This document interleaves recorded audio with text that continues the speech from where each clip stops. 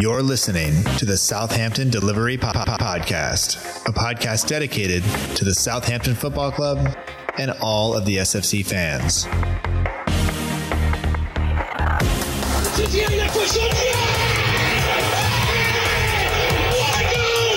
you want to have guarantees, you have to buy a washing machine. Fonte with a scooping header, We don't lose a match, either we win or we learn.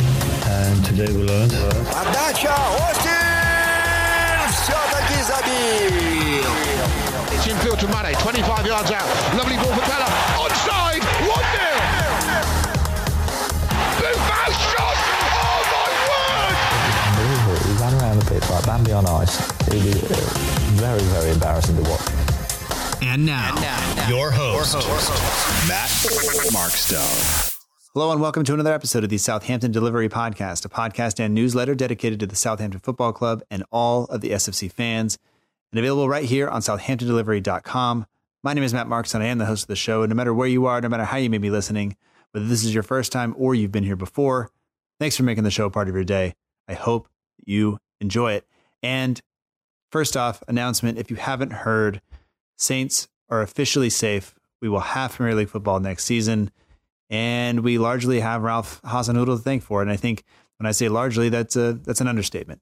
And we'll get a chance to talk about that with this week's guest, Jake Hughes, who is the editor of St. Mary's Musings. You can get a hold of him on Twitter at JJHughes_, and you can find St. Mary's Musings at St. Mary's Musings on Twitter. The links to the website are also in the show notes, and it is partnered with SB Nation. So Jake has been on the show before. Jake was one of the few people that I met, not one of the few people, one of the people I met when I went over to the UK. And so we'll talk all about that. We'll talk about life. We'll talk about Saints. We'll have a really good time because that's what we did. We talked for over 2 hours.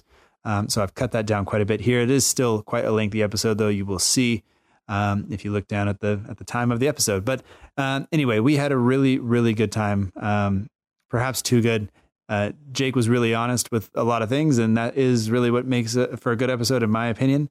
I think you get to hear kind of how you managed, how you balance everything that you try to do in your life, and I'm right there with him. So we left some of it in, we took some of it out, just because we thought it was the right thing to do. So anyway, before we get to that, though, probably bigger news.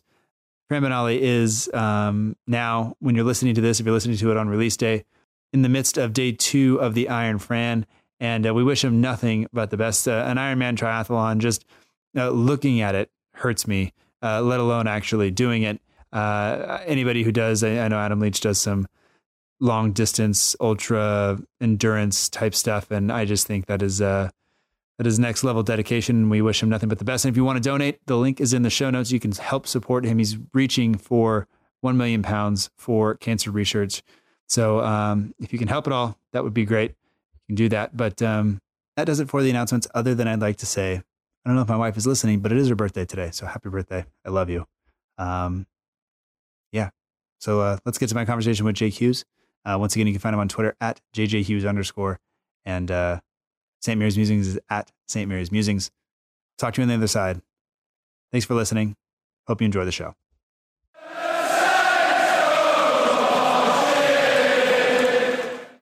I'd like to welcome back to the Southampton Delivery Podcast, Jake Hughes. You can find him on Twitter at JJHughes_.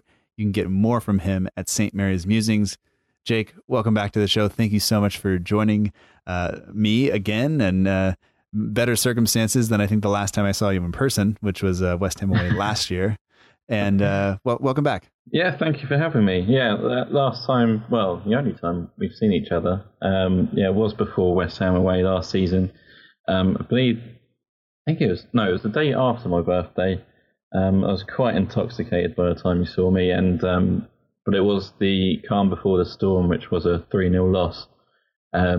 So I do apologise on behalf of Southampton Football Club for such an awful game. Hopefully next week, even though there aren't any permutations anymore, hopefully we'll have a slightly better performance at the very least. Yeah, absolutely. And you don't have to apologise to me, man. I had a great time. I met a bunch of people. Do you remember much of it? Ish, but only because I listened back to the show that Freddie and I did after that with the guys in the pub, and that was a we went into the pub before and we told everybody what we were going to do. And we had asked if Freddie had checked in before, and they said, yeah, it's totally fine. We did it. And the people that were working at the bar were just like, what are you doing? Why are you doing this? What's all this crap? And I was just like, look, we're just going to keep drinking. Like, we'll be okay. Like, we'll get it. And then they were eventually fine with it. As long as we weren't asking people about their bar, I think they were okay. So hey, but I think you made a good impression. I ran into a lot of people that day who were more pissed off than you. So at least you were having a good time. Well, I don't know if you recall, it was actually before the game. So that's true. At that point, although things weren't going our way anyway around then. But yeah, it was before the game. I actually remember, so I went down at before half time, which I never do. To be honest, I'm not one to I never get any food at the stadium. I don't really buy overpriced beer at the stadium or anything like that. If I were to drink, it'll be before the game and after. I actually went down because I drank so much before the game. I needed to go to the toilet, so I stayed down there, just sort of watch the rest of the game, wait for people to come down, and I'd go up when it's a bit more quiet. But I saw probably about 20 Saints fans all smoking in the concourse, which is obviously not allowed.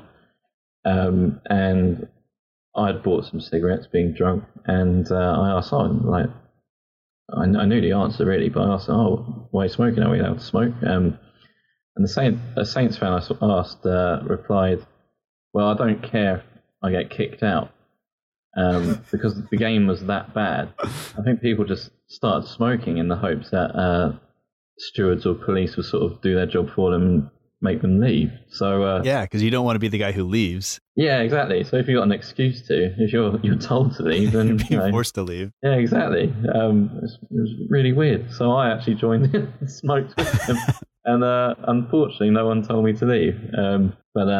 Yeah, the game didn't get any better, and so I hate to say it's the earliest I've ever left a match. We left on about 80 minutes, which I did feel very guilty about, but I was pretty far gone, so yeah, it was probably for the best that I left a bit early. At that point, we stayed. Freddie had to do the fan cam thing afterwards. Yeah, I had to send in something. Which I've been a victim of. If Freddie is listening, he stuck a camera in my face immediately as soon as I left the Amex Stadium last season. It was as if he knew he was like a predator waiting for his prey. He just pounced out of nowhere. I think I had about 2 seconds of advance warning.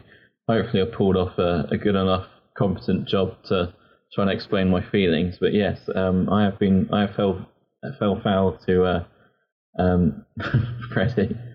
He's pretty good at that, I think. He is, yeah. He's got a way about him. We wound up getting separated. I had to send in a video to the Premier League TV fan zone show.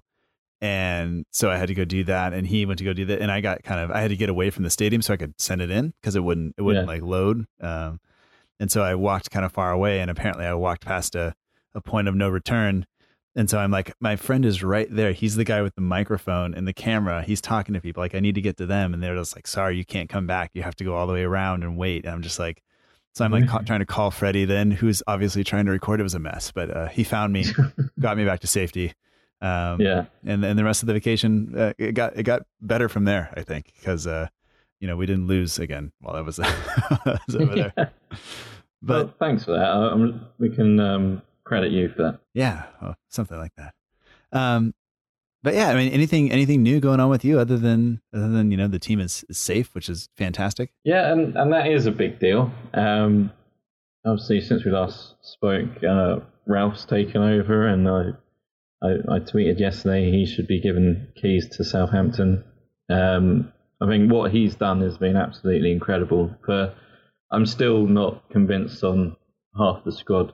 I think he's done an absolutely brilliant job. Even if we have let some points slip late on in a few games, well, the last two, I think he's done a miraculous job almost. You see all the sort of points comparisons between Hughes and Hasenhüttl as chalk and cheese. I think if it was Ralph Kruger behind the Hasenhüttl appointment, I think be thanking Kruger, which I never thought I'd say, to be honest. But yeah, he's done a brilliant job.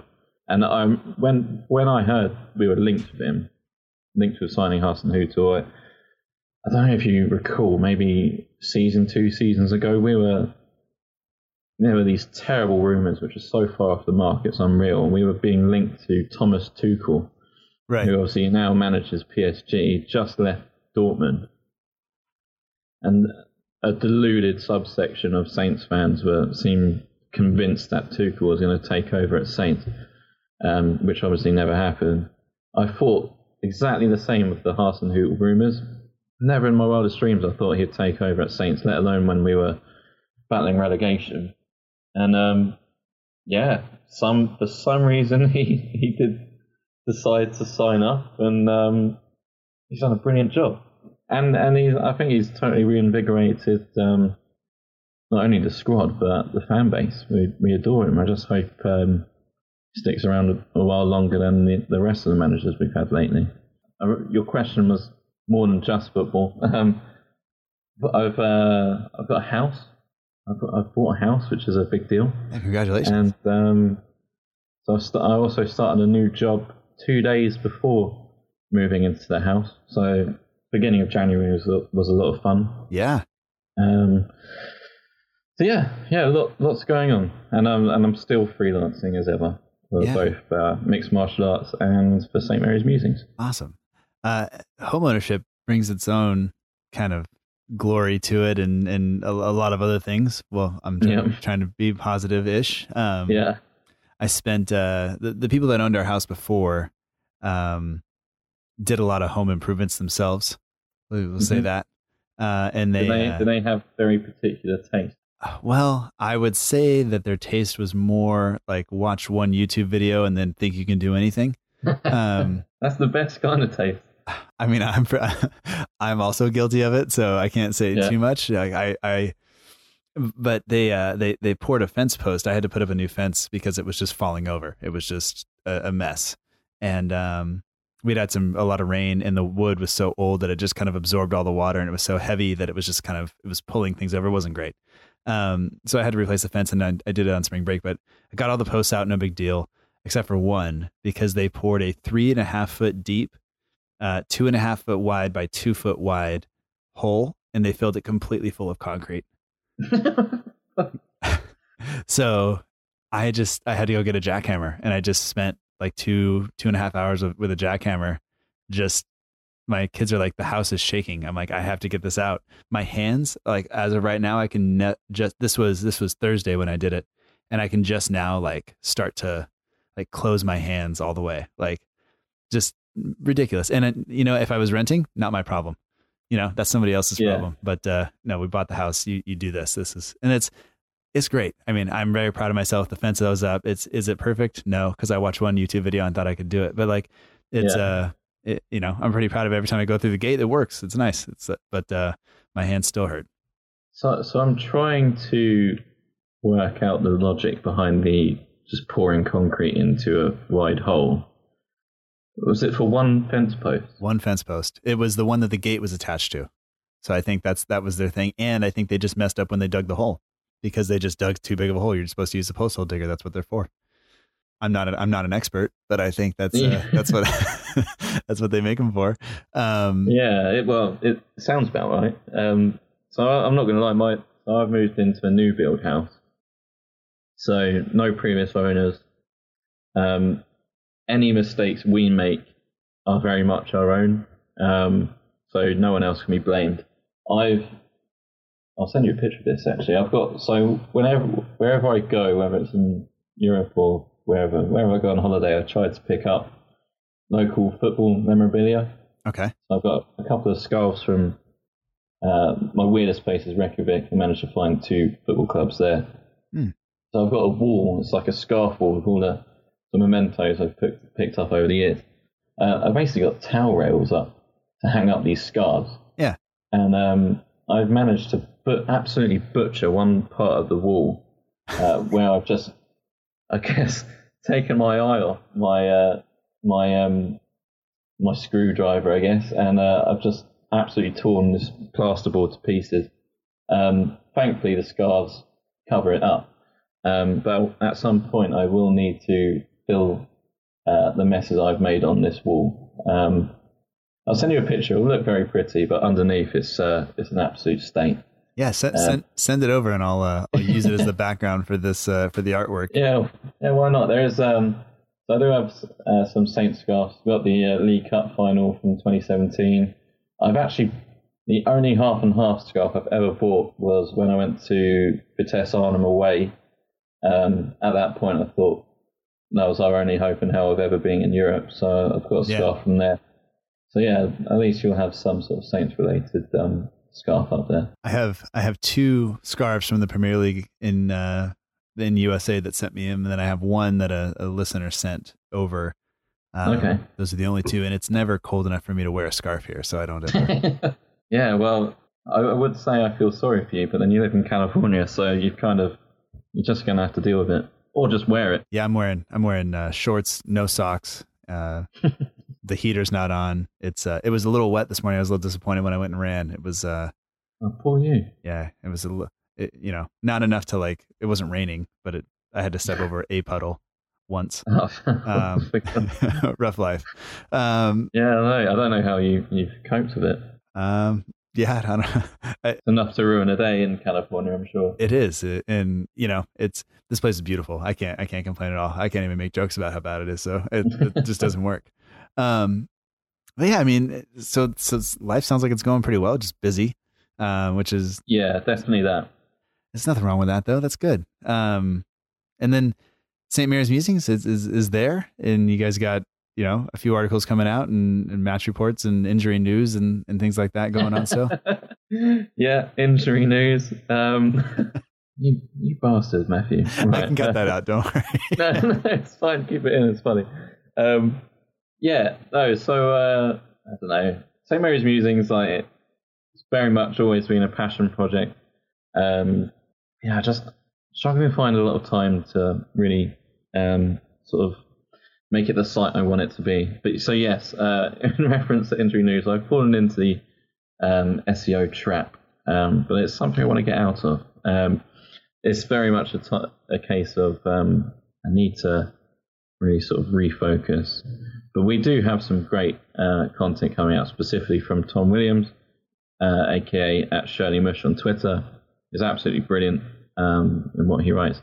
We've also had an article from Lucy Hynett, who is a brilliant writer and has her own following on social media as well, and she's been a great help. Hopefully more features. The site's always been positioned as quite an opinionated site, but hopefully a well-informed, opinionated website. I want to sort of direct it back to that. Unfortunately, the summer transfer window is coming up, so I can guarantee, just like with every other Southampton website, it's going to be full of transfer news and rumours and everything else like that to try and get as many clicks as possible. Unfortunately, that's just the way the world is. I'm not sure if other website owners will be as honest as I am with that. But hopefully we can sort of create a format which is more interesting than just sort of reading the old rehashed newspaper rumors. Yeah. It's, if your only source for anything is always like the Daily Mail or, and I think that I won't even mention some of the other ones, but some of these things, they just are conjured out of nothing. And if there's some fact there, it's always interesting to read that stuff. When you read it and it's just like, there's no way this is happening, or, the 10 players Southampton must sign. I don't want to read that, but some people do. Believe it or not, I used to write for the Daily Mail quite a long time ago, which the Daily Mail is absolute mud in the UK to most people. I'm not sure if you're aware. It's seen as quite a right-wing publication. Thankfully, I was writing for them in a sports sense. I was actually writing about MLS for a world football column, which I sort of did for I think about a year. It's a sort of university work experience. So yes, I'm not sure how closely you follow MLS, but I did follow it very closely for a number of years, and my interest probably isn't as big as it was, just because I do so many other things now. But yeah, I used to be an MLS writer. I did not know that, and that's it's interesting. MLS is a weird thing. I don't understand. U.S. Soccer Federation and MLS. There's always stuff going on, and there are people that I follow on Twitter that are very much into it, and very quickly it goes from, oh, this makes sense, to I have no idea what's happening. And so I try to stay up with them, and I have people I can ask questions to. Stephen Brandt is one of the patrons of the show, and he's somebody I can go to, and he'll give me a real honest opinion, which is nice. And so I keep up that way, I guess. And I do watch the Dynamo as often as possible. Right. Yeah, of course. You also follow the Astros, right? That's right. So I remember you saying before. As of this moment, like, sporting life is okay. Like, Astros are playing well, Dynamo are playing well, Saints are safe. Like, my life is pretty good. My daughter's team won yesterday, and she was been working on her being aggressive, and she was very aggressive. Perhaps a little bit too much. Yeah. Well, that was definitely my problem as a footballer at 8 years old. But with North American football, I'm very interested to see how the Canadian Premier League takes off. I'm not sure how aware you are of that. I've heard rumors. I don't know how it's going to all go. It's especially because they do have several MLS teams that are, they're pretty prominent in terms of rivalries and things like that. So it'll be interesting to see how those work out and what happens. But I don't know. So of course Canada will be in a World Cup, as they are co-hosting with the US and Mexico. Yeah, that should be interesting. But if you were to ever find, I don't want people to search for it. I've kind of outed myself now with my MLS journalism as a teenager, but you'll see terrible articles such as championing Breck Shea as like the next big thing, or Juan Agudelo being the next Thierry Henry when he was at New York Red Bull. Classic stuff which tends to haunt writers. So if anyone finds that stuff, feel free to send it my way, and you can laugh at my expense if you really want. I think this is great. I'm an open book. Yeah. This is awesome. This is we were talking about the Mark Maron podcast off air, and like this we're getting closer and closer to. I won't ask you to disclose anything else, just because who knows. Oh, I've got stories, not necessarily just from football, either MMA. Oh, but yes, we'll leave that for another podcast, maybe. Yeah, maybe you should round up all of the wannabe Saints journos. And have a format just to humiliate us all. Just your worst story ever. I'll just go searching for stuff, and I'll just pull it up and just ask you what you were thinking when you wrote this. Do you remember this headline? Or we'll just play a game. Like, is this your headline or not? Yeah, just put it. It'll be totally out of left field. Oh, this will be great. You should definitely do that. One thing that was published on my site, although I didn't write it, St. Mary's Musings. I'm sure I must have mentioned to you on your podcast before, but I actually allowed the publication of an article which was basically how the writer, his name's Paul, he wanted Saints to lose to Leicester so they would win the Premier League. I do remember this. Yeah. Oh my God. I was out in London that day, and my phone just blew up, and I was like, oh, the Leicester articles come out, and God, there's so much abuse. And there was a few people who were working on the website at the time. I think Connor Armstrong was still helping out with the site then, and he was finding it all very amusing. But we copped a lot of heat. But that was just me standing by the fact that I care about interesting content rather than just rehash news. Yeah. Unfortunately, that's just the way of the world that you do have to write about that stuff as well now. But oh my God, that was an interesting Saturday afternoon. Yeah, well, I was listening to you got to keep the lights on at some point, right? And then once the lights are on and there's enough there to do that, then you get to have a little bit more freedom. So I totally get it. Yeah, it's a numbers game as well. Like you find a lot of the companies behind websites want you to post a certain amount each month, each week, whatever. You just have to do what you can really to meet that. You can't if you're working a full-time job, you're also freelancing in the mixed martial arts world, and you also got a Southampton website to try and prop up. Like, you can't really focus on writing 5 feature articles a week. It's just never happening. Right. and I don't apologize for that. No, you should. I don't think you should. But let's transition into Bournemouth yesterday, because Bournemouth, I want to say it was 17 trips to St. Mary's without a win, something like that. I think is the number. I could be wrong.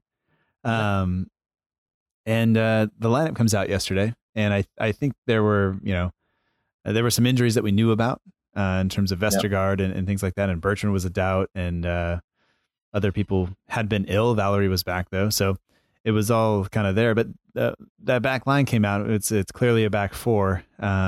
Were you worried at all with that? I was. On the other hand, the fact that Ings, Long, and Redmond were announced to start made me think, we're going to take the game to Bournemouth, and it proved to be the case, especially for the first 20 or so minutes. Mm-hmm. But yeah, I was definitely concerned. I don't know whether Ralph was playing the sort of modern manager game of saying certain players would be out injured, but he was going to play them anyway, or if both Valerie and Bertrand passed sort of late fitness tests. I believe Long and Stuart Armstrong were also listed as doubts, and they both played. But yeah, I'm definitely not one to sort of jump down the throat of a player and abuse players from the stands or anything like that. But when I saw Jack Stephens was going to be part of the back four, I was concerned. I think those concerns were shared and also founded. Yeah. When I looked at it, my initial reaction was just like, what is going on? And then you look at the bench and you go, well, Yoshida's out, Vestergaard's out. That's it. And then to me, and I don't know if this is the proper place to talk about it or not, to me, it just showed very quickly how kind of threadbare the squad is. Like, we don't have depth there. And so when we talk about, we got a lot of players on the wage bill, but not a lot of players that are going to fill me with confidence being put either on the bench or in the starting lineup there. So there's definitely work to be done over the summer. And I just always think we've looked a lot more vulnerable with the back four this season, just in general. And so I was a little bit worried, but the opening 20 minutes of the match, like you pointed out, were great. I mean, the entire match was just a joy to watch, from just I like action and things moving around and people, all of a sudden here's a break and there's a break, and that header from Matt Targett, all of it was just insane. So I do wish we would have won, but ultimately we're safe, and that's the way it goes. But I thought the team started well. I thought the tempo was there, but what was the mood in the stadium kind of before it all kicked off? Were people confident despite the lineup, or given the lineup, or what was your kind of take from everybody else just around you in the stadium? So I'll be totally honest. I am largely thanks to my dad. We are the kind of fans that turn up pretty much right on kickoff. But from the team announcements in the pub I was in, it was very much a case of, I don't know, I think fans are quite trusting of Ralph Hasenhüttl. I think deservedly so. I think our Saints are just quite unpredictable, aren't they? And I think even with the announced lineup, and Bournemouth are similarly unpredictable, poor at the back, but dangerous going forward. I guess now you can actually say Saints are the same, whereas before we were poor at the back and poor going forward. So it's definitely an improvement on that front. Yeah, I think it was more of an air of, no one really knew what to expect. And I think the game very much lived up to that. I was really, really kind of just taken with the fact that the Saints just poured the pressure on. We've seen Saints do that before, even under Hughes a little bit, where there was some pressure. but it was like 5 or 6 minutes and nothing, like no clear opportunity really came from it. And then that was it. And then we were done if we didn't score in that time. Yeah. But I mean, Bournemouth were on their heels there for I want to say the first 20 minutes or so. And, you know, we did manage to get the goal. And a couple of things that I noticed, Ings played that ball for Redmond last week, where Redmond kind of made that diagonal run in behind the center backs off the shoulder of the fullback. And Ings just kind of played that ball in, and Redmond was able to dink it over. I think he tried that twice yesterday early on, and the keeper denied him both times, or maybe he went wide once or something. But that dynamic, we didn't have that. It was we didn't have that before. And so like to see us do that and to see the intelligence of the movement of our players, I think it's really exciting, because I think it means that the improvements are happening. You know, even if the scoreline says 3-3 at the end of the day, like those are goals that, you know, we have to be in positions to score.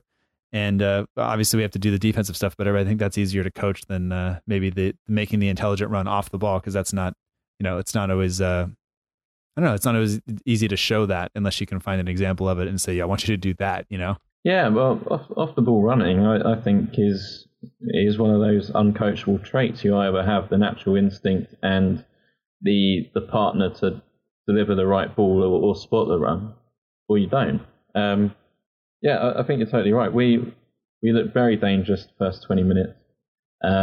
Before Long's goal, it was very much a case of, you know, we were applying all this pressure, but if you'd be concerned if Southampton didn't get a goal from that, because how many times have we seen, you know, Saints have the better of a team in the first half, or, you know, first portion of the game, only to sort of you know, concede a sloppy goal, and then we're desperate for a goal, and the attacks don't flow quite as well.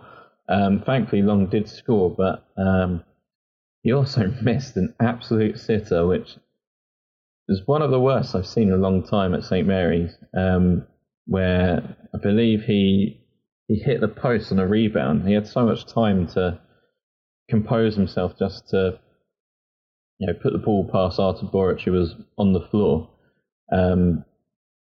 Yeah, I mean, if that was made 2-0 and that was within the first 20 minutes, if that was 2-0, it was a totally different game, where maybe we can focus on defending more rather than we're chasing the game, getting countered and everything else. That, I mean, I think I just wrote in my notes, like, that's more like it from Long. That's kind of what we've come to expect from him, which is, I mean that in like the nicest possible way. Like that was the kind of form he was in for so long, where he could not score, period. And here he's gone. I think it's 4 goals in 5 games or something like that. It could be slightly off there, but he's scored some brilliant goals, some kind of intelligent goals, some, you know, I thought that the goal he scored against Watford to open the game, that's what he does all the time. Close people down. 99% of the time it comes to nothing, but the ball fell for him. And then he did what we don't expect from him, which is a nice controlled finish, you know, sets the keeper down, chips it over him. That's it. He scored with like that little flick, kind of just helped it on into the goal, I think, early on yesterday. And then he comes up to this one where it's like, dude, all you got to do is you got to pass it in the net. Like you and I, that'll happen to us playing 5-a-side or whatever. And when somebody misses that, you want to kick your own teammate, and then he does it, and then he hits the post, and it's just like, oh my God, like this is where we need you just to be like a little bit more composed. You know, those are the chances that Manchester City don't miss. You know, but it's okay. It's at the end of the day, you almost have to laugh at that point, because he scored some goals, but he shouldn't score anyway. Yeah, well, it was like that. So when he missed that, because I'm in the northern end, sort of directly behind that goal, he was laughing. I don't think he could believe it either, and because he had already scored that game, and for him, he's on an unbelievable goal scoring run. It's definitely his best run since Koeman's first season. I think because he'd already scored, Saints fans, they weren't angry. I think it was more disbelief, sort of mixed in with laughing. Just like, bloody hell, how did you miss that? But he was exactly the same. Apart from like a little shake in the head, I think he just couldn't believe that what he'd just done. But as you say, it's kind of, you don't want to sound too harsh, but it's kind of what you expect from Shane Long. So after he's already scored, I think we'll let him off that one. Yeah. I'm just glad. I'm glad that he's getting more respect from Saints fans. So I think I said early on when Hasenhüttl kind of, so I knew what kind of football Hasenhüttl liked to play with Leipzig, but I was unsure how or what kind of football he would try and play with Saints, and if he were to, try and implement a pressing style, I don't know how he would have been able to achieve that with these players, and obviously he has. And when I saw he was playing that style, I thought Long would be absolutely perfect for him, even if he isn't a prolific goal scorer. He just works so hard. He's quick as well, obviously. And the fact that he's now scoring goals, I really do hope, next season he's around to, show more what he can do. If it doesn't work out, his contract does expire in the summer. But I hope, I'm really happy for him. And I hope Saints fans have, for a long time, Saints fans were incredulous if Long was in the first team ahead of Gabbiadini, as an example. I hope Saints fans sort of appreciate the kind of work Long can put in now, because he was brilliant under Koeman for that half a season. Unfortunately, he was displaced by other players or suffered with injury after that. I hope he has he continues his run and gets his shot over the summer and into next season. Yeah, and I think one thing about when he played under Koeman too is that we played a different system then, but he often played out wide.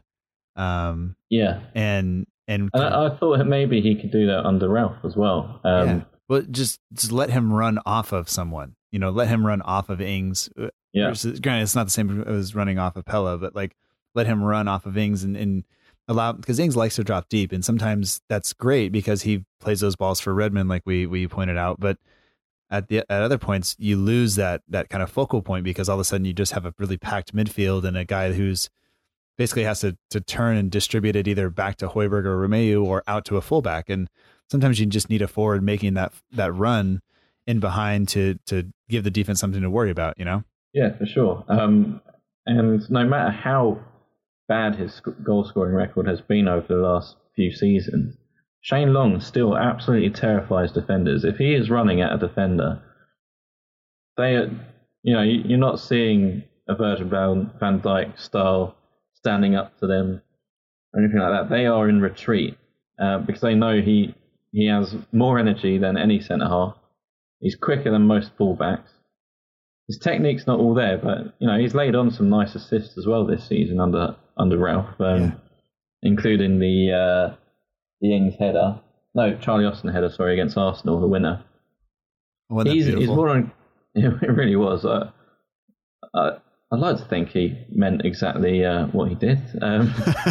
It went in, so it's not a problem. But he absolutely terrifies defenders, and I think that's such a useful commodity. No matter how good his finishing is, he creates chances even just by running or making a decoy run. You'll have defenders trying to track him because they're scared he's going to get in behind. So I think he's a really useful asset, even if he doesn't score as much as he should. I think he shouldn't be underestimated in how big a part he can play for Saints. Yeah, I mean, and I've been overall really impressed with him. And granted, he's been on a ridiculous run recently, but he's, currently tied for third with Redmond for goals scored in the Premier League this season with 5, which is not a huge number, but that's what it is. That's definitely more indicative of Saints than either of those players. But even Danny Ings is only on 7, and that's not great. We need a little more from them, but we'll. That's what the summer's for, I think. So we'll get there. But I certainly hope so. Yeah, seriously. I did want to quickly point out the counterattack from Bournemouth, and I understand. I didn't want to see it happen against us, but like that's one of those ones where you see that happen, and we had maybe one too many players committed forward, and when they broke, it was, I want to say by the second pass, as soon as they got it out of their own penalty area, I just kind of went like, oh no. And then you could just see it kind of unfolding, and I thought it was lethal was the way I would describe it. There was very little anybody could do about that, and the shot itself was great. Gosling, the goal scorer, had to go off shortly after that, and I thought once he went off and Fraser came on, I thought that's when the game kind of changed. I thought that maybe Howe gets a little fortunate in having to pull him off there to be able to put Fraser on, because Fraser really, I think, changed the game for them. And we struggled after that to kind of get back on top, and they eventually go up 2-1, and that's how the half ends. It was an entertaining half, but not necessarily the way you would want to end it if you were Saints, who need a win to guarantee safety. Yeah, I totally agree. So it was actually Gosling actually came off in the second half. Oh, it was their centre half, Mepham. Oh, that's right. You're right. He was right. awful. He was. He was so bad. But that tactical shift, because they were playing 3 at the back to begin with, and obviously went to a back 4. I don't know why they didn't start with Fraser, because you're totally right. He absolutely changed the game.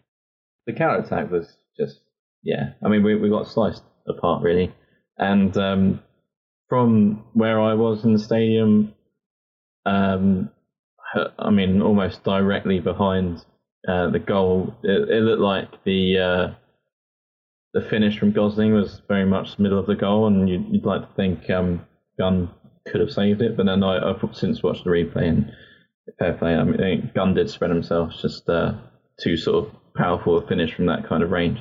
But we, as soon as that change was made, I don't think it was from our doing or our choice. I think we just got overwhelmed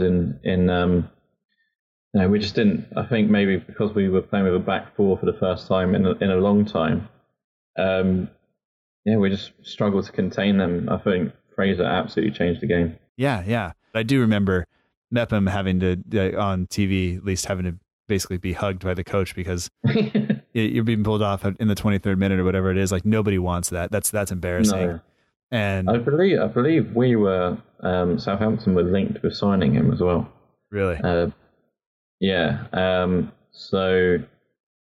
wasn't a great performance. He just he couldn't seem to pass the ball 5 yards. No, he was giving the ball away, and and I think maybe that was a weakness we were targeting. Who knows? But obviously got hauled off very early, which isn't a great sign for a player's performance, and hopefully from a personal, hopefully he can sort of pick himself up after that. But it's proved to be the right decision from Eddie Howe, so you can't argue against it. Yeah, and I think that was the first time they had really had a possession inside of our penalty area. The action had all been at the other end, and sure enough, it's 1 or 2 touches, and it's tied up. And then at that point, that's where the Saints team needs to. Before that, we would have just said, well, this is basically it. This is where we cave. This is the end of the road. But that they were beyond kind of up for it, and they fought their way back into it, and they got to halftime down 2-1, but they were able to pick themselves up and continue to go into the second half. And you mentioned, Gunn's potential culpability that for the first goal, which I think you said you watched the replay. It's not really his fault, but. The second goal, I had put a tweet out that it was poor from our defense just to not be there to clean it up, kind of on our heels and stuff when he makes the save. And Lucy said, I kind of think Gunn's got to do better there to push it away to one side or the other.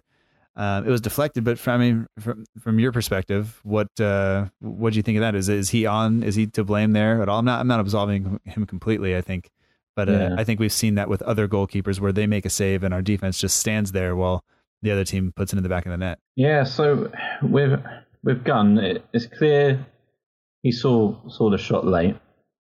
So he did very well to save it, because that is like a pure reactionary save, and to get to get down that low. It was a powerful low drive to get down that low that quickly when you haven't seen it travel all the way is, that was good. But if he can get low and make the save, he should also be able to push it out, not in front of him, but out. So I'm kind of mixed on it. I think he did well to save the shot initially. Bear in mind he didn't have any sight of it until the last minute, but the fact that he did get low enough to make the save, I feel like he should have done better. But you're right. I think once again Saints defence switched off. I think, and I hate to criticise this guy, but I believe it was Jan Bednarek who was slow in responding to the rebound, and unfortunately we went 2-1 down. I think after they scored their goal, they just sort of ran the show for the rest of that half. So you kind of felt a goal was coming. It's just a shame it happened in that sort of style. Yeah, and then, coming out of halftime, Ralph opted to make a change, and we saw Bertrand go to basically play the left side of a 3 and bring in Targett and move Valerie up to right wing back and Targett as a left wing back. And I think that helped us. We looked much more comfortable again in that formation, and Bertrand had done that job. And I remember being really upset when he wasn't included in the England World Cup squad, because he can play that role. He can play much like Kyle Walker can play the right side of a back 3 or as a wing back.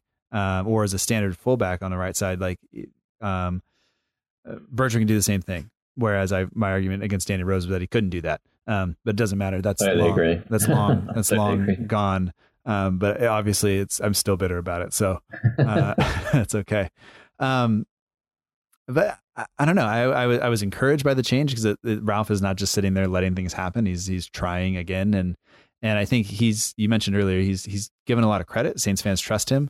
I think if Hughes had laid out the lineup that Hasenhüttl put out to start the game, doesn't matter what the bench was like or anything else. Like, people would have been up in arms about it, in an overwhelming majority, which I think Hughes earned that. He earned that criticism of himself. So, and I think Ralph has earned the credit that he's gotten as well. We got back into it with the JWP goal, and it was his 7th of the year. And I think he hit it with his left foot, which is he did. Not normal for him. And I honestly didn't think anything. I'm left-footed, so when I saw him hit it with his left foot, I was like, "Oh, he scored with his left foot." And then it's like, "Oh, everybody's that's not. He doesn't do that." Most people would have tried to get it on the dominant foot. So great. I thought maybe a little soft from Bournemouth, but I don't care. I think it's fantastic that we were level and we were in it, and I didn't really know what to expect because the game was kind of so open and back and forth that I had no idea what was going to happen next. Yeah, totally agree. And again, with Ward-Prowse, first of all, with Ward-Prowse, I've it's taken me a long time to. So weirdly, last season was the first I'd ever really picked up on a lot of Saints fans criticising Ward-Prowse for not doing enough, when I actually thought up until that point, that was his best season for Saints. As before, I just always thought he had plenty of tools, but always sort of failed to deliver on them. Mm-hmm. Whereas I think perhaps a lot of Saints fans at the time were willing him on because it's natural for you to really want your academy player to succeed.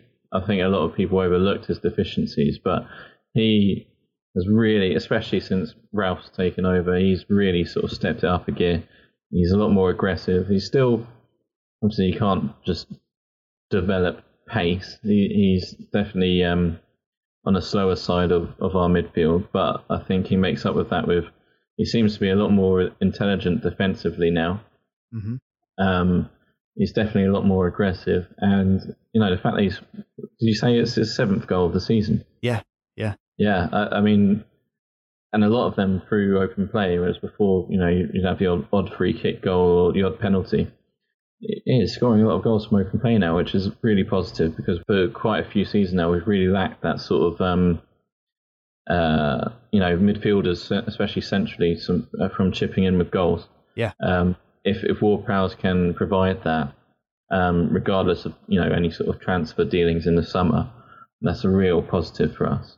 In terms of him hitting a shot from distance with his left foot, I thought he'd scuffed it from where I was, but fortunately Artur Boruc is getting on a little bit, so I think he struggled to get down so low, because I don't think it was right in the corner of his goal. But as you say, the goal went in, even if it was soft from Bournemouth. 2-2. Just the fact that we even showed fight to get back into the game, which has been missing for so long since Koeman left, really. Yeah. It's just satisfying. The fact that we ultimately didn't win, but the fact that I don't think Hasenhüttl was ever content with not winning a match, and he will try and make those changes. And the fact that the team responded to them changes is really positive, regardless of the end result. Yeah, and the goal was always for the team to get to safety, and that was stated. Yeah. And job done there. The next goal, I think, is 40 points, and I think as we look forward, there will be there's still a chance to get to that. And I think I've been guilty of looking up the table more than back, just because of the way the team has been playing, and kind of confident that we would get enough points to be safe, and then hopefully be able to. I mean, had we won yesterday and just kind of reeled in 2 or 3 more teams in the table, I think all of a sudden, you have the opportunity to finish in a much more respectable position than probably where we're going to wind up, depending on how the last 2 weeks go. But we can't really stop talking about the game until we talk about Matt Targett's first ever goal. And I think we were talking before we started recording about Ings and dropping deep, and I think we may have mentioned on the show. I don't know, we've been talking for like 2 hours at this point, but so it's hard to merge into each other. Yeah. But Ings, I think, holds the ball up in the penalty area.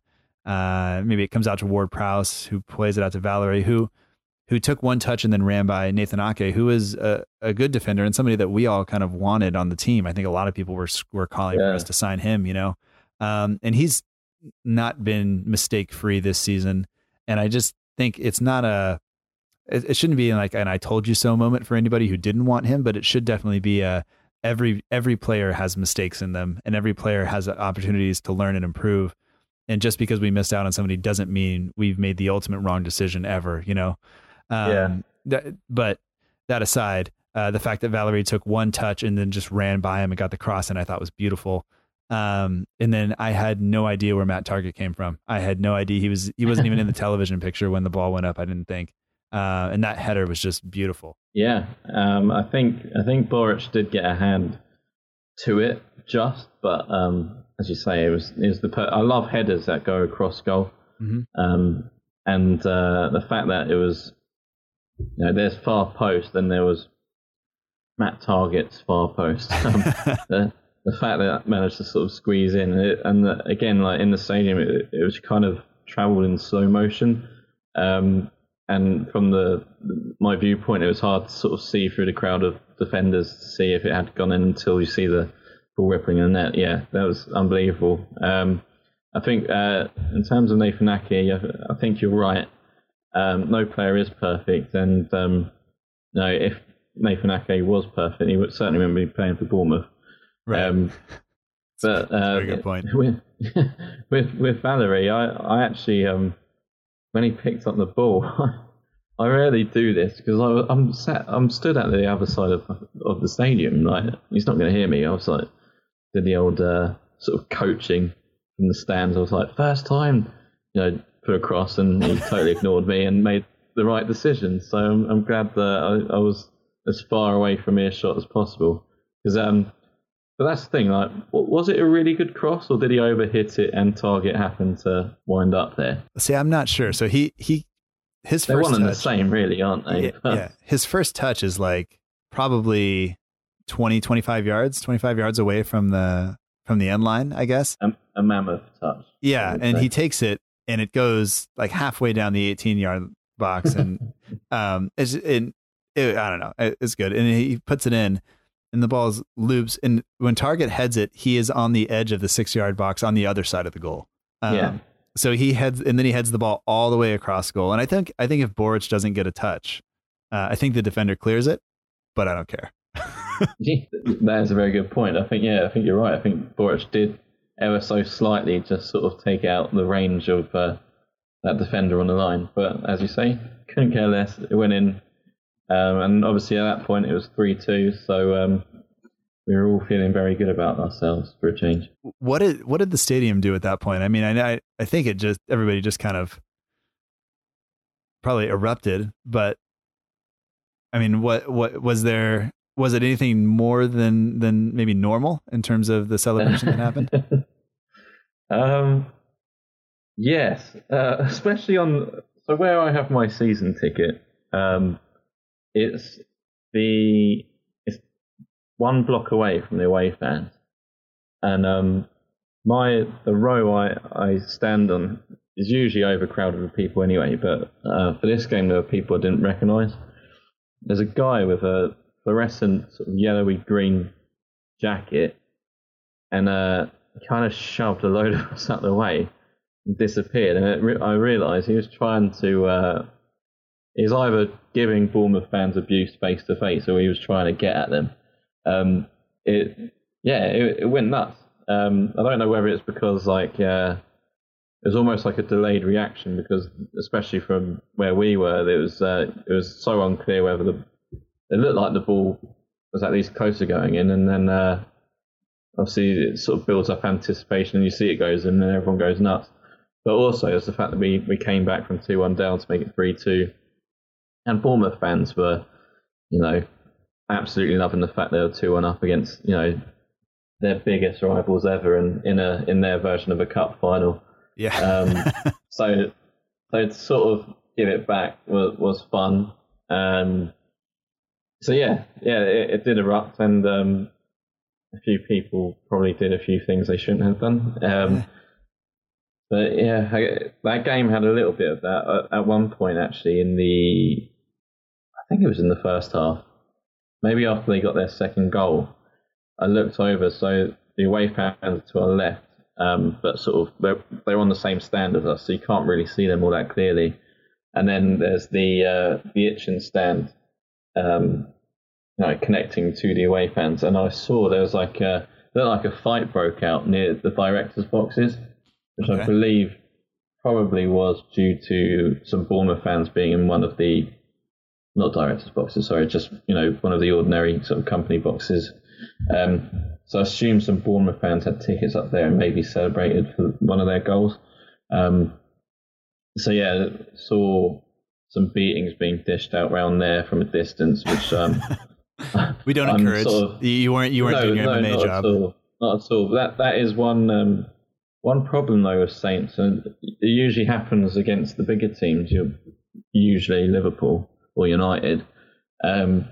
Have a real problem of for some reason those box tickets seem to just get bought out by fans of those teams. Mm-hmm. And there seems to or elsewhere in the stadium, there always seems to be trouble. Yeah. But I don't know what you can really do to sort of police that better, but there should be an improvement, because you might get some totally inoffensive fans getting caught up in that. So it should be looked into for sure. Yeah. I mean, we don't condone violence. No, it's not great. It's not what the football pitch is for. But some people go looking for that, and sometimes alcohol, whatever. Things happen. Hopefully people learn. We'll move on. I just have written here, at 3-2 down. I just have, I don't even know. For some reason, Matt Targett's goal didn't even make my notes. I think I just tweeted about it. So, whatever. So I just hear that the Bournemouth here realize they can't defend, so they just go full winger and just put all of the attackers on. I don't know if you've ever watched any of the Arsenal matches when Wenger, towards the end of the matches, would just go like, well, we'll just put all of the attacking players on and let them play. Like, jazz type football. We'll just let them go create stuff. And they were just, I was a little worried. And, Armstrong gets caught on the ball. That leads to the third goal, the tying goal. I think Fraser's involved again.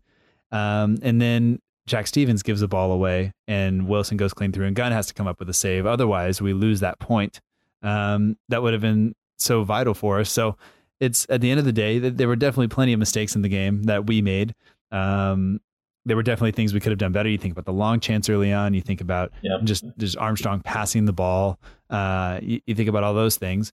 Because I think that Bournemouth capitalized on our mistakes a lot more than, and we had to go create chances. And I think that's good that we did that. And it's also, you can clean up the mistakes, and that makes it, I think that gives us a chance to be a lot better than we were yesterday, even though I thought offensively, I thought we were pretty good.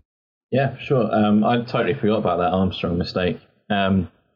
And obviously he tried to make up for it with by absolutely flying into a tackle, which he missed. Yeah. I mean, that was really bad. I would have preferred he connected, not because I dislike Callum Wilson, but I'll say that Callum Wilson is an impressive looking individual. You know, he fills out the shirt nicely. He looks like he could probably be an MMA fighter. I wouldn't want to get in there with him. That would be terrible. But yeah, Armstrong just completely missed that tackle. It's wasn't great, but oh well. We walk out of there. They still haven't won at St. Mary's, so that there's that. We get the point. We need to be safe, and we have 2 more games to kind of take steps towards next season. And we are running a little bit short on time, but that's okay. I have a couple of questions that we could go into. I think we talked about the Shane Long. Does Shane Long deserve a new contract? That came in from Instagram. My kids are yelling at each other, which is fun. That because they're in support of Long getting a new contract, I'm sure. I can ask. Hold on. Poppy, does Shane Long deserve a new contract? What? Does Shane Long deserve a new contract? Yes. She says yes. Well, that's done. You don't need to ask me. Sounds good to me. Yeah, I mean, I think give him, as long as we keep him at the cup, give him next season to show us what he can do. Then yeah, why not? I mean, he's 32 now. I sort of admire his honesty that he said he doesn't think he deserves a contract, but he wants to prove that he does. Probably prove to himself as well that he can compete at the level still. And is it 5 and 6? 5 goals in 6 games, something like that. Yeah, something like that. 4 and 5 or 5 and 6, something like that. Yeah, one of the two. Why not? Just keep him over the summer. I guarantee he's not one of our highest earners. Keep him over the summer. I think Ralph likes him. I think he works well in the system, even if he isn't as prolific in those 6 or 5 games now as for next season. Yeah, give him a chance, and if he can keep it up, why not? Year extension, something like that. Yeah, I think that's fair. So I have 2 more things that I want to ask you. Because I don't think we have time to go through, the entire transfer window and what Saints need to do. Even though I think that we may see, and I could be totally off base here, but I think what we may see going into West Ham and Huddersfield is you may see guys that maybe don't necessarily have a claim to be around, get a chance. Like I imagine if there's any sort of fitness or injury concern, the guys won't be played. So you could see Kane Ramsey get a chance to play right back. You could see Fraser Forster get a half of football since McCarthy is out there. I think those are possibilities, not necessarily. But I also at the same time, I'm not sure Ralph is willing to do that. Like, Ralph wants to win, and you only get 3 substitutions a game. It's not all of a sudden a friendly where you can do as much as you want. So it'll be interesting because the 40-point mark that he set out there still has to be reached. So we did get a question about that from Chris Nig, which on Instagram. But we're not going to go into the full transfer window because I think we definitely need some improvement there. But Dave Lee, we'll have a separate podcast for that. Yeah, that has to be. Yeah, we'll the summer is full. I can't give that away right now. I gotta have something to cover over that portion of the whatever it is. Losing my train of thought. But anyway, so Dave Lee, who has been a guest on the show and who is a patron of the show, and patrons get priority for having their questions answered each and every week on the show. It's one of the benefits. And he asked this question in the private group chat that we have that is just for Patreons. So you can find out more about that at patreon.com/SFC delivery. So he actually doesn't really ask a question. He says maybe worth a chat about on this week's show. He's not a real big fan of this. I don't know if you're looking at the outline, but it has like kind of the tier maker where he has players who are like class, good, average, below average, or terrible, or need to leave. I don't know if you can see that or not, but I just, is there anybody in the squad, or which players in the squad do you think absolutely have to stay with us? Who can't we afford to leave or miss out on this summer, and which players maybe do you think should go? And we won't deal with the kind of the in betweens, but like either extreme. Okay, right. So I'm looking now at Dave's tiers. Dave didn't do that. He pulled that off Twitter. Just so you know. Yeah. Okay. We won't get mad at him for this. No, I agree with it. Really, I think for sure we need to keep Jan Bednarek, Højbjerg. I think Redmond needs to stay. Ward-Prowse. I think Ryan Bertrand as well. We need that sort of like ever-present. As long as he can stay fit, I think looks like he's overcome his injury issues. So I think, for sure they all need to stay. In terms of needs to go, I'm trying to think more in terms of to free up funds in the summer. I'm certain, even though we sold more players in January, and obviously some are on loan, hopefully we can get rid of them in the summer.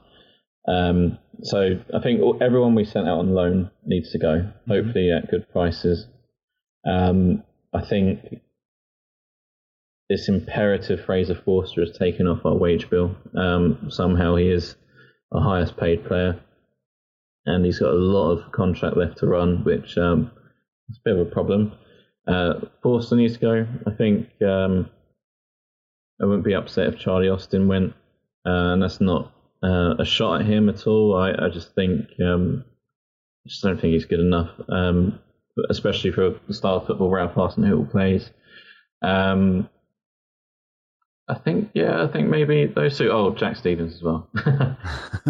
Yeah, Jack Stevens. I think those are the three I'd definitely make a conscious effort of trying to sort of offload. Maybe we could get some money for them, but who knows? And you know the Elyounoussi thing is always weird. When we just bought him, we spent a significant amount of money on him. He hasn't really worked out. You wonder. I'm not writing him off. No. I wonder if maybe he goes out on loan next season, if that can be secured, and let him go play. But I don't know, because he looked. I mean, if you watch him in that Basel team, even against Manchester City, he just looked great. And that's where I saw him, and I was genuinely excited when we signed him. I remember, the Man City game, he was very good. I feel he's never had a real consistent run in the team. Maybe a stretch of 2-3 games in a row where he starts, especially under Hughes, and then either through injury or another player coming into form, he's never really been that ever present. Just give him a pre-season. Hopefully Ralph can, find the best and get the best out of him. I'm not willing to write him off, just like I wasn't with Buffal. I think Buffal's behavioural issues are other things which will probably hold him back from really sort of getting into the Saints first team again. And I don't think he'd work hard enough for Ralph.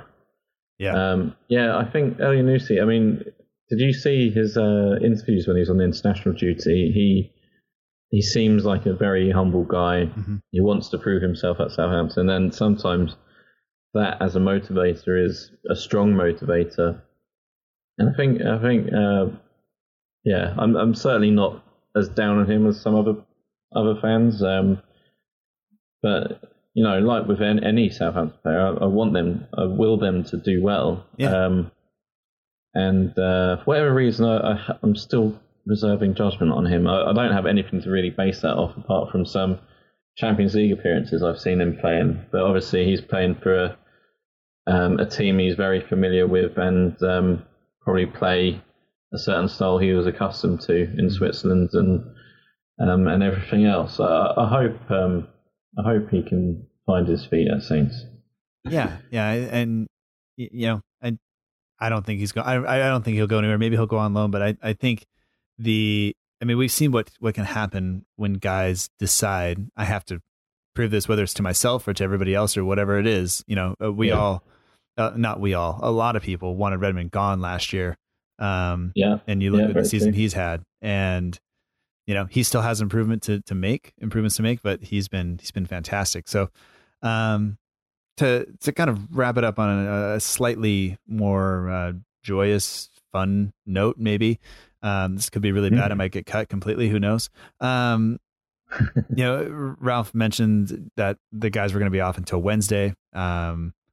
So let them go out and do anything. So I just wonder, who do you think, we'll go down the list of people and the number of goals they scored, and you decide if they had more beers than goals they've scored, or more or less, more or fewer.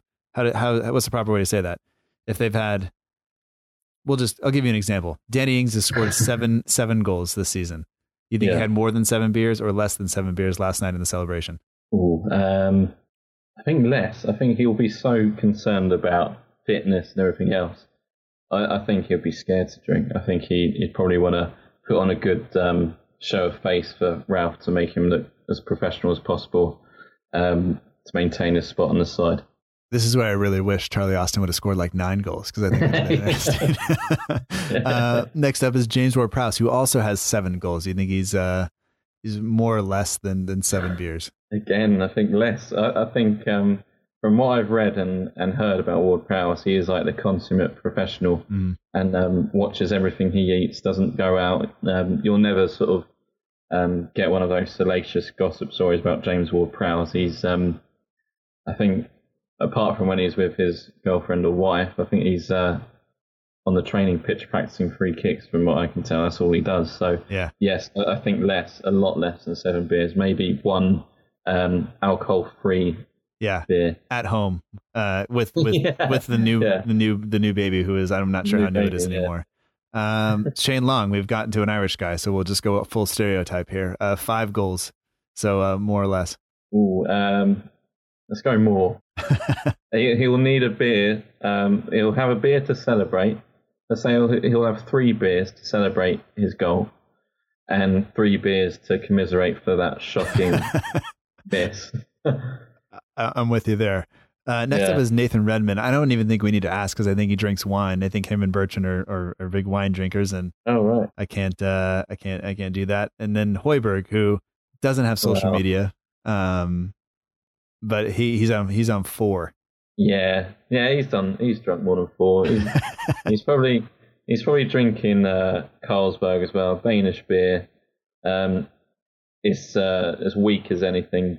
Carlsberg. I think he's stuck to Carlsberg, and then I reckon he drank 8, and it's still fine. It's still fine. Yeah, still shouting. And as on pitch captain, I'm sure he was leading the drinks at full time as well. Maybe, there was no cup to drink it out of, so at least that's a thing. Armstrong is at 3, and then we have 1 more after that, and then we'll call it good. So a Scottish guy drinking under 3 beers in a sitting, I'd suggest he drinks more, but he seems like a very well kept man. Mm-hmm. He might have gone home and just had like a scotch instead. Yeah, on the rocks, wearing a suit for no reason. He's one or the other, isn't he? He's either heavy or he tries to play it too cool. Yeah, for sure. And just for a good laugh, Charlie Austin scored 2 goals this season. He is drinking 10 times his goal scoring amount. Jake, this has been great, man. I totally appreciate you coming on, and It's always a pleasure to talk to you. And we spoke before, life is hectic. And so for you to make time to do this, I appreciate it. It's good fun for me, and I enjoy always getting the chance to speak with you. No, me too. Thank you for having me on board. There's always too long and awkward silence after each podcast. I'm always thinking, did I do something to piss off Matt? No. But no, it's always a pleasure to speak to you before and during the podcast. It's probably best we keep our before podcast conversations as private as possible. Oh, absolutely. But no, honestly, thank you for having me on. It's always really good fun. Yeah, no problem. And for anybody who's looking to get in touch with you, they can do that at JJHughes_ on Twitter, and also at St. Mary's Musings. And the link to the website and the Twitter handle are all in the show notes, so people can do that. And and we'll, I always say this, but we'll try to talk again soon. And I'm sure we all know how that works, but we'll do it. Yeah, well, you mentioned earlier with summer transfers, things like that. If you want to do a podcast about that, I'm happy to be on board. That's good, because I am. That is my least favorite thing to cover. So to have somebody who's excited about it, rather than me getting on and dragging the, just going. Whoa. Excited's not necessarily the right word, but if we can somehow take the piss out of the whole process as much as possible, I think that'll be a fun listen. Hopefully, people will dig it. Well, maybe I'll go Charlie Austin levels of beer, and I won't do Carlsberg before we do it. Yeah, well, that could be interesting. Make that a video podcast. Ooh, all right. I got some cleaning up around the house to do before I do that, but I'll get on it. Yeah. Anyway, well, thank you so much. We'll talk to you soon. Thanks, Matt.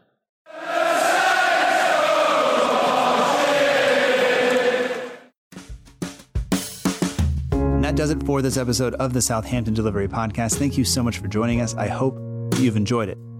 Special thanks this week goes out to my guest, Jake Hughes. You can find him on Twitter at JJHughes_ and get a hold of him at St. Mary's Musings, at St. Mary's Musings.